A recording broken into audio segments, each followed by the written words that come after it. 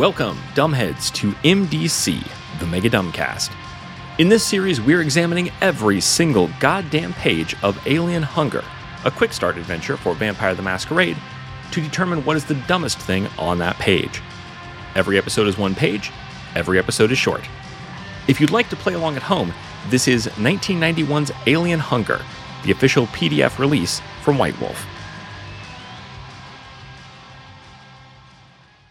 Today we're discussing page 52 of Alien Hunger, and it's one of those rare days when I'm going to fix something instead of just complaining about it, which is in violation of my oath, but I've done this before. Much like Uatu the Watcher, I don't feel like I've really given the fans what they want until I blatantly violate my core principles. And so today I'm going to do just that. I'm going to try to fix a dumb thing.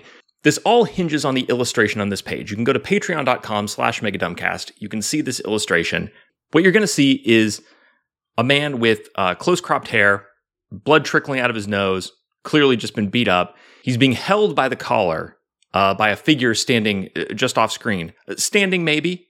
I don't know what position this figure is in, because the unseen assailant just off screen holding this battered, bloodied individual has the tiniest little chubby hands. So little, such tiny little. You cannot imagine these tiny hands pummeling this man into bloody near unconsciousness without cracking a smile. It's adorable to think about. Now, we know what and whom this illustration is meant to represent. Unlike a lot of the other illustrations in this book, which are of God only knows who, people we've never encountered in goth punk Denver, have no bearing on the story, there are only two characters described on this page of the characters section. There's the beginning of Roger Liverman's entry, which we'll talk about tomorrow. That has its own illustration.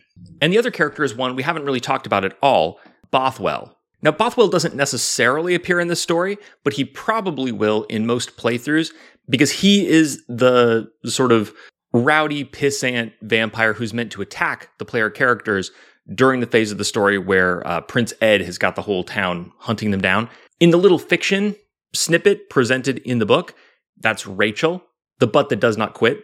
But in the text, it suggests that we use Bothwell for this. Like Rachel, Bothwell is a gangrel.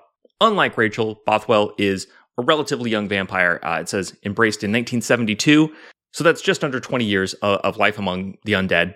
Bothwell is particularly suggested as a vampire the player characters could beat up and then capture and grill for info if they, for some reason, can't find their way through the extremely lucid clue trail involved in Alien Hunger, which is maybe why we see an illustration here of what we presume to be Bothwell being held by these two tiny little hands. I guess this is meant to be Bothwell after being beaten up, being interrogated. Now, Bothwell is meant to be kind of a twerp, kind of a joke. He's good for one fight scene, but the player characters can definitely take him, and they can maybe feel a little bit superior about beating up and interrogating this scrub. But there are a few reasons this doesn't quite work as intended, I think. Number one, there's very little to Bothwell. Let me read you his whole description. Quote, Bothwell is a small timer in Edward's court. He would like to move up, but is too much of a coward. He has been a vampire for 20 years or so, but spent most of that time hiding from the elders and terrorizing the youngsters. In fact, he is so much of a coward that, should he get into a fight with the characters, he will surrender if he ever becomes injured. He will try to bargain with his knowledge. He is a reasonably good fighter, but has an attitude out of proportion to his skill. He is only important in that, if the players need a prisoner, he should be it. So there's very little else here. He's a gangrel. He's strong on strength and appearance, but nothing else really. Strong brawl and dodge, really no other good skills. Fortitude 3 to make him stand up better in a fight, but no other disciplines. So very little offensive capacity to speak of. His apparent age is late teens, and then we get just the barest hint of personal description of Bothwell. Quote, description, short and stocky with close cropped blonde hair. Demeanor, bravo. Nature, child. So he's basically immature and dependent. Inside, but outside he's a bully. So there's not really much to Bothwell. I don't think the player characters are going to feel overly proud of having taken him down, but I also don't think he's presented as quite pathetic enough for the player characters to really feel superior to him. And most importantly, look, I understand this guy's just around for one fight, but look, if you look at the tiny little hands holding him by the collar, he looks like he's being beaten up by a Chucky doll, like from Child's Play. You can't feel good, really, about going up against this guy as an antagonist. He's too sad and he's too bland.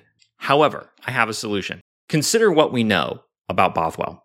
He was embraced around 20 years ago. He is described as short and stocky with close cropped blonde hair. He has a nature of child, He appears to be in his late teens, which, could be as young as 16.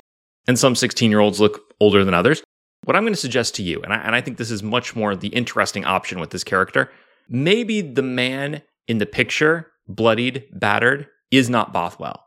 Maybe Bothwell is the tiny, rowdy little fighter holding that man by the collar. We don't know what that guy looks like facially. All we know is he has these tiny little hands.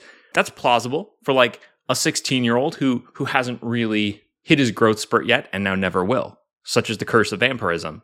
Remember, almost back at the beginning of the book, we were talking about the state of your hair growth getting locked in when you become a vampire. God damn, when I think back to what my facial hair looked like when I was 16 years old, no wonder this kid wants to fight, if that's what's going on here. He probably has wiry little hairs all over his chin, each one looking like it took a wrong turn and ended up on the wrong face. All twisty and confused. That's what your hair looks like on your face when you're like a 16-year-old who is just coming into the possibility of a beard.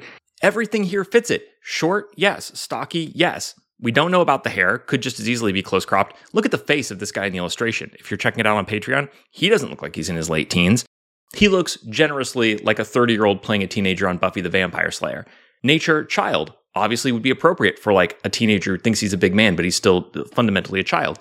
So here's what I'm going to suggest. The character off screen, holding this bloodied man by the collar, that's Bothwell. And Bothwell is like a short, rowdy, pissed off, eternal high schooler, physically looks like he's just dipping his toes into puberty.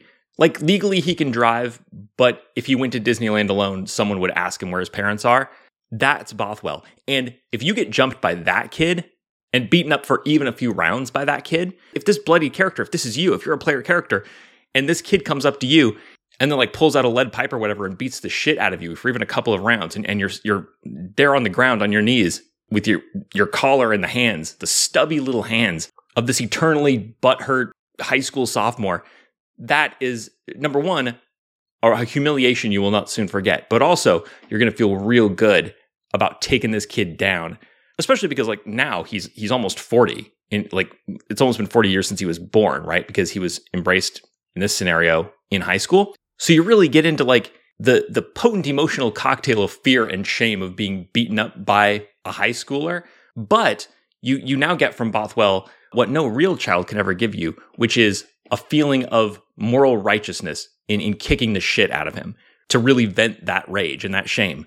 So I actually really like this idea a lot. I'm so glad that the artist drew these delicate, almost fairy-like hands on the collar of this man depicted in the picture, because it really has opened up the possibility of, I think, a much more memorable fight.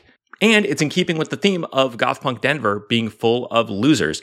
This happens at a stage in the story where you're just beginning to learn about the vampire personalities in Goth Punk Denver. We want to set the tone that these are going to be loser vampires. What could be better than finding out that the vampires of Denver are after you and then getting jumped by this Eddie Haskell motherfucker? It's perfect. Good job, me. Well done. Congratulations on once again violating your own self-imposed oath. Uatu would be proud.